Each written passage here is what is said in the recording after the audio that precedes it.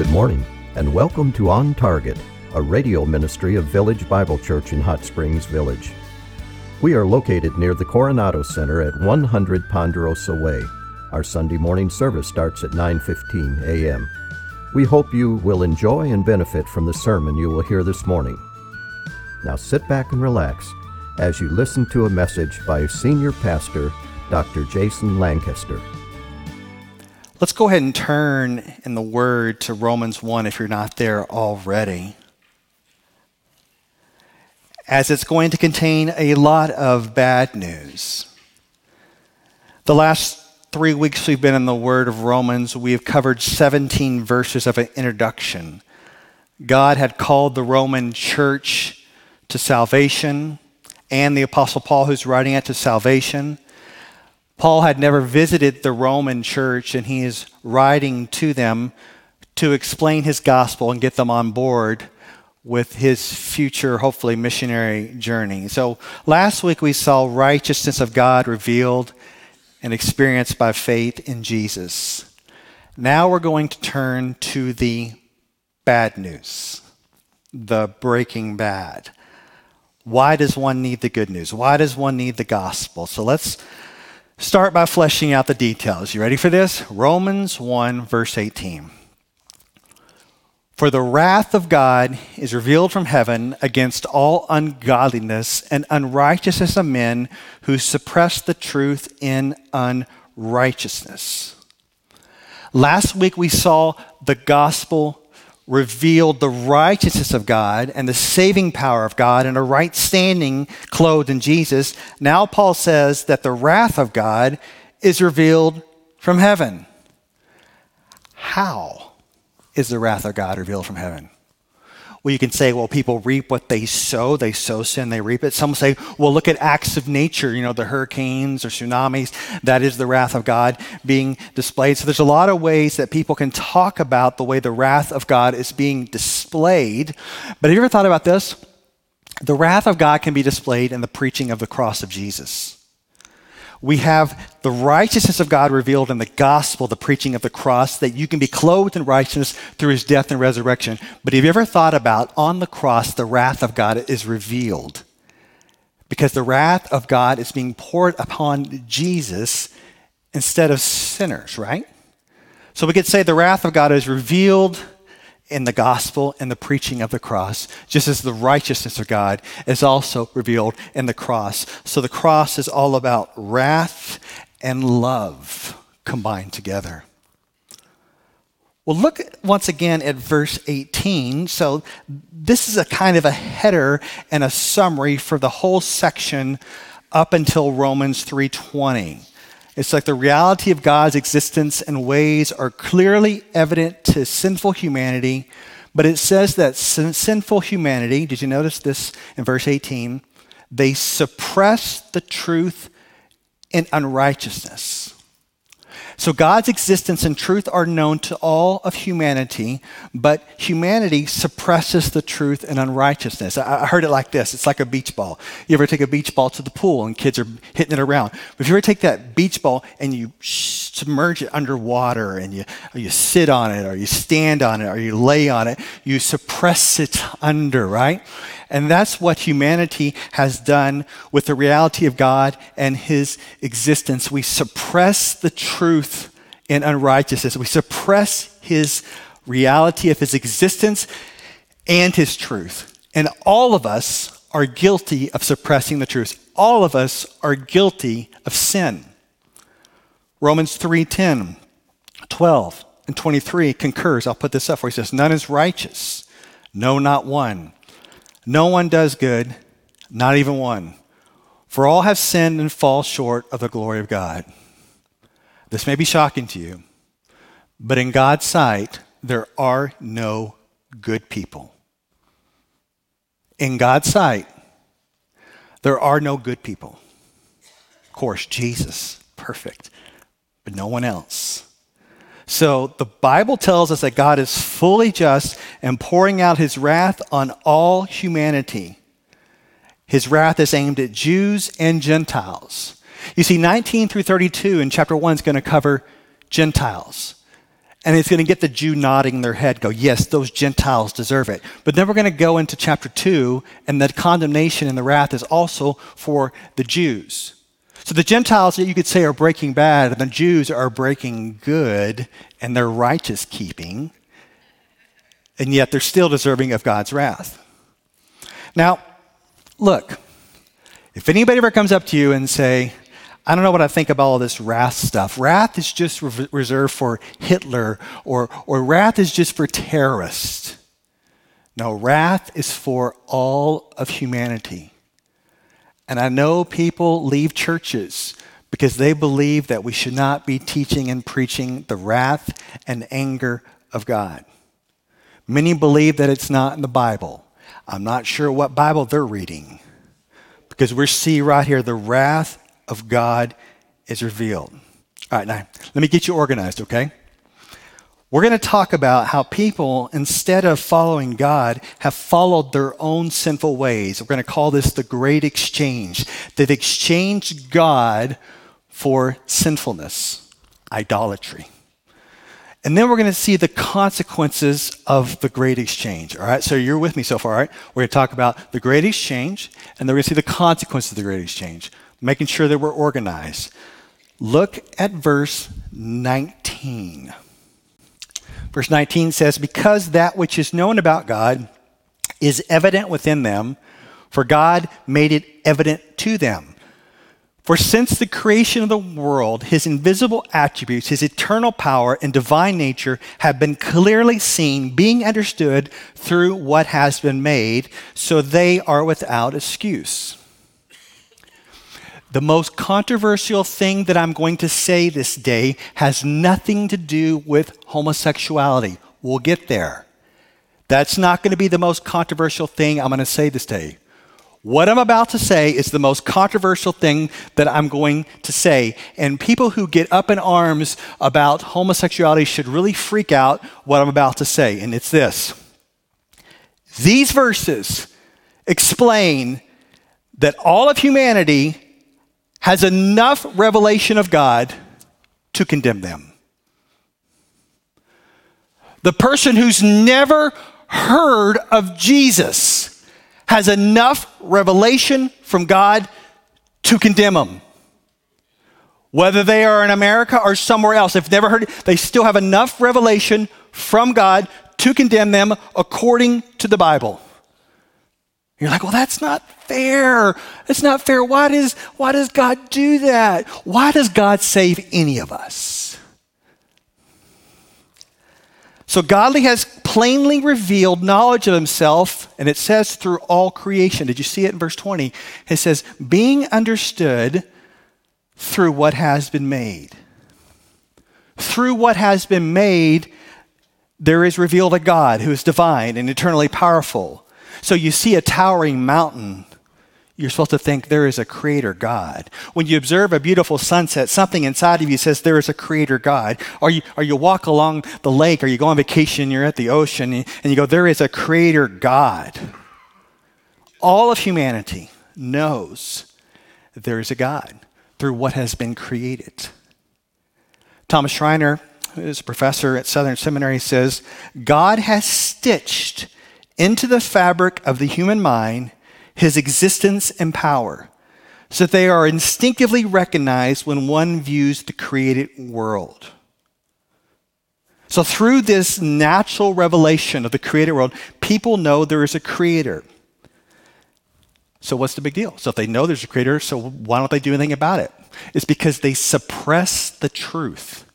They take the beach ball of truth and they push it under. But according to the Word of God, there are no such things as atheists. There's no such things as agnostics. And when people claim to be an atheist or agnostic, they're just taking the truth of God and they're pushing it underwater. They're suppressing the truth. They see a sunset and something pops up in their head. Maybe there's a God. They push it under. They go out and look at the creation. They push it under. They go, no, it's not true. Or when someone close to them dies, they may think to themselves, what's next? What happens? Maybe there is a God. Suppress the truth. Or when an atheist or agnostic wants to make a moral claim based upon what? The suppressing the truth. All of humanity is guilty and without excuse before a holy God. Verse 21. It says, for even though they knew God, they did not honor him as God or give thanks, but they became futile in their speculations, and their foolish heart was darkened. Professing to be wise, they became fools and exchanged the glory of the incorruptible God for an image in the form of corruptible man, of birds, and of four-footed animals and crawling creatures.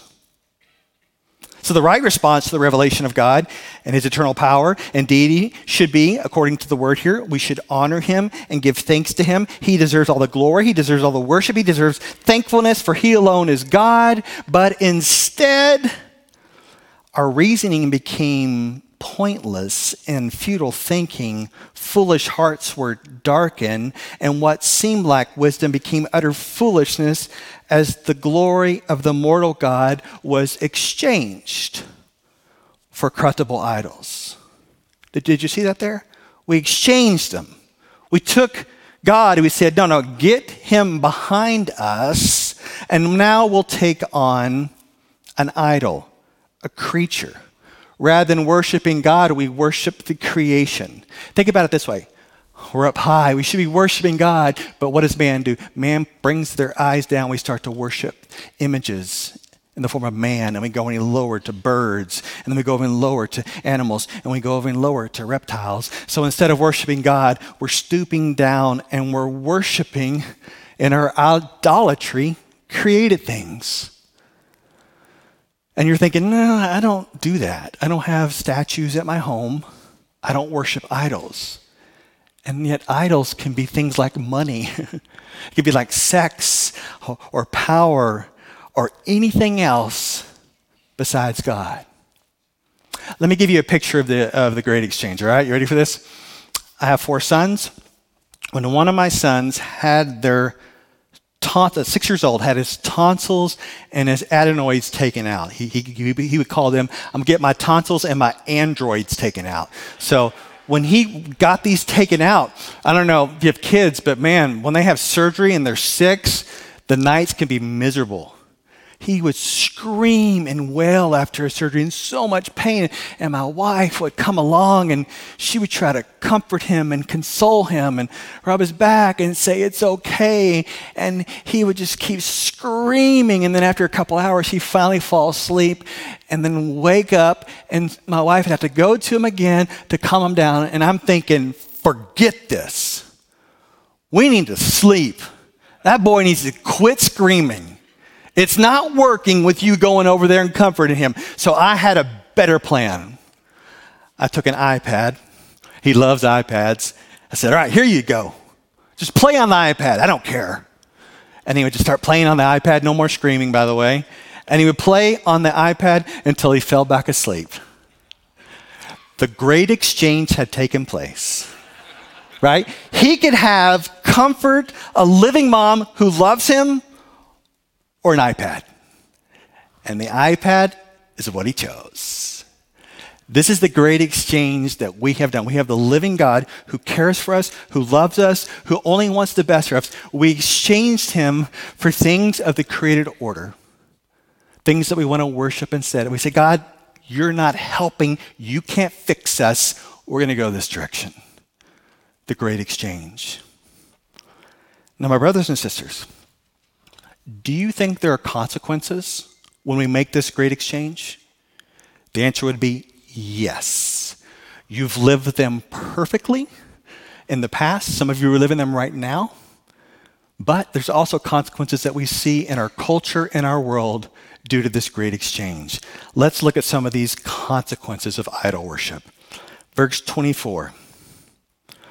Therefore God gave them over in the lust of their hearts to impurity, so that their bodies would be dishonored among them. For they exchanged, there it is again, they exchanged the truth of God for a lie and worshiped and served created things rather than Creator, who is blessed forever. Amen. So they made this exchange, the truth of God for a lie, And you will notice in verse 24 that says God gave them over. Look at verse 26. For this reason, God gave them over. Look at also at verse 28. God gave them over. What does that mean? It means this. You want to go in that direction? Have at it. You want to go full-blown into that sin? Have at it. Go ahead.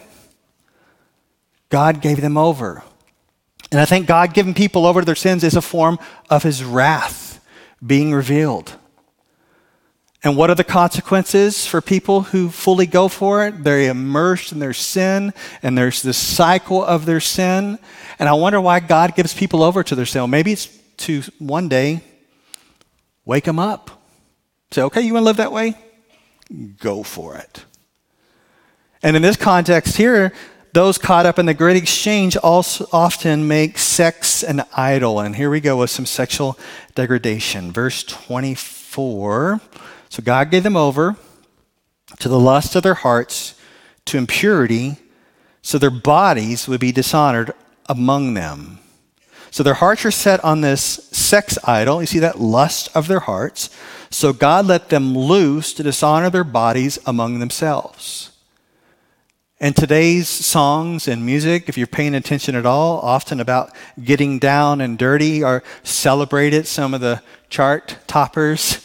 What's going on? It's God's example of handing people over. You're thinking, well, this is the worst it's ever been. Your parents probably said that too. It seems like it's keep getting worse and worse, right? God is handing people over, steeped in their sin.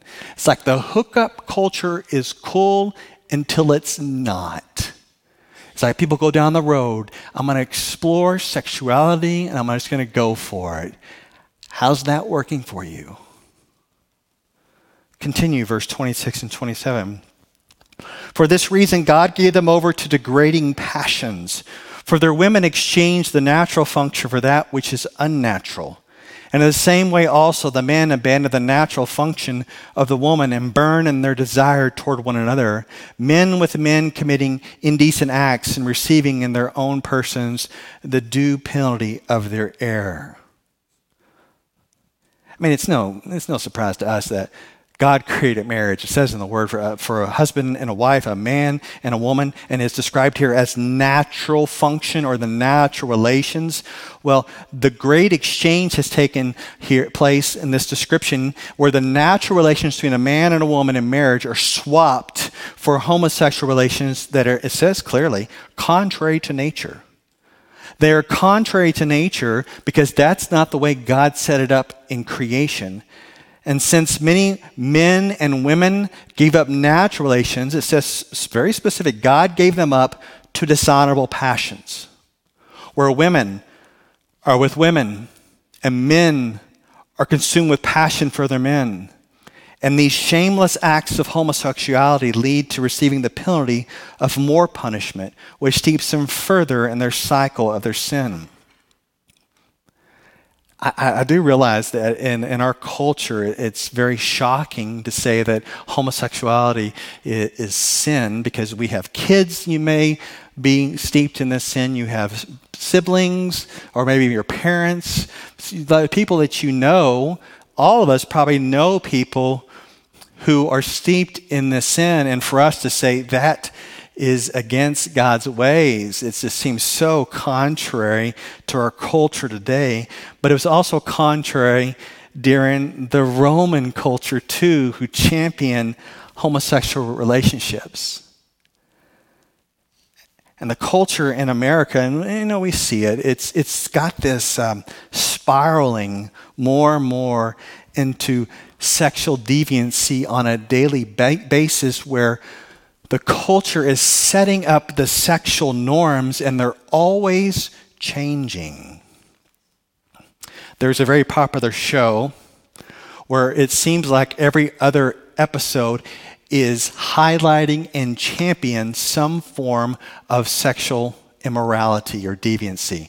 So you'll have a show where people are committing premarital sex and they have no problem. It's not being condemned at all. Or you'll have a show that's championing homosexual, lesbians and homosexual men with one another, and it's no problem. It's like, they even had a show on this one show highlighting the rights of sex workers. I mean, there was a whole show on that.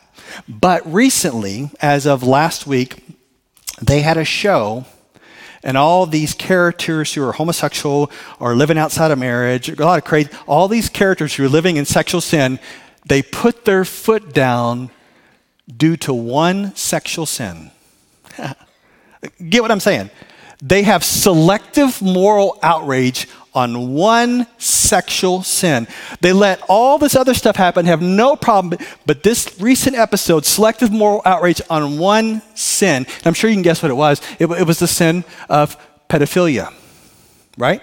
So all the characters are like, oh, this is so terrible. Selective moral outrage. This is horrible. Can't believe this is going on. And that's what the show was last week. But my brothers and sisters, hear me now, and I'm not being prophetic. I'm just telling you where I think we're headed. In a few years, people are going to have no problem with that. For what I'm seeing on social media, what scientists are trying to study and make up stuff, we're headed there. Other parts of the world are already there. We're going there too. And so we'll have a show a few years from now where they're going to be rubber stamping and say, pedophilia, that's the way to go. If that's what you feel like, it's great. Who are we harming? And you think, well, why is that happening? Because with sexual sin in particular, there is this spiraling downward. It's like it's a new thing upon a new thing upon a new thing that seems to be getting worse and worse and worse. It's like the man, and this may be convicting to some of you men in here, and if it's you, we can talk about this. It's like a man going to pornography on the internet, and that's not enough. He's got to go to the internet and look at pornography that includes rape scenes or abuse. Why? Because the sexual sin keeps spiraling and spiraling and worse and worse and worse. Because God has given people over. They suppress the truth. They exchange the truth of God for a lie. And that which is sin, they call good. But lest we be those who want to have selective moral outrage over homosexuality, let me introduce you to the following verses. Let's keep going. Verse 29. Being filled with all unrighteousness, wickedness, greed, evil, full of envy, murder, strife, deceit, malice. They are gossips, slanderers, haters of God, insolent, arrogant, boastful, inventors of evil, disobedient to parents, without understanding, untrustworthy, unloving, unmerciful. Now, I thought about looking up a story that happened just this week for each of these sins. Because you could find one. You could go online, or just, if you still read the newspaper, you could find a story that matches each one of these sins. And to make it even more fun, why don't you go back and review your life? Chances are you can find a story from your life where you have participated in most of these sins. The point is, we are guilty of breaking God's law, and we don't want to be those who have a selective moral outrage, right? It's like the person who is railing on gay marriage while at the same time they are committing adultery and going through a divorce. That's why we want to say God is against sin, all sin.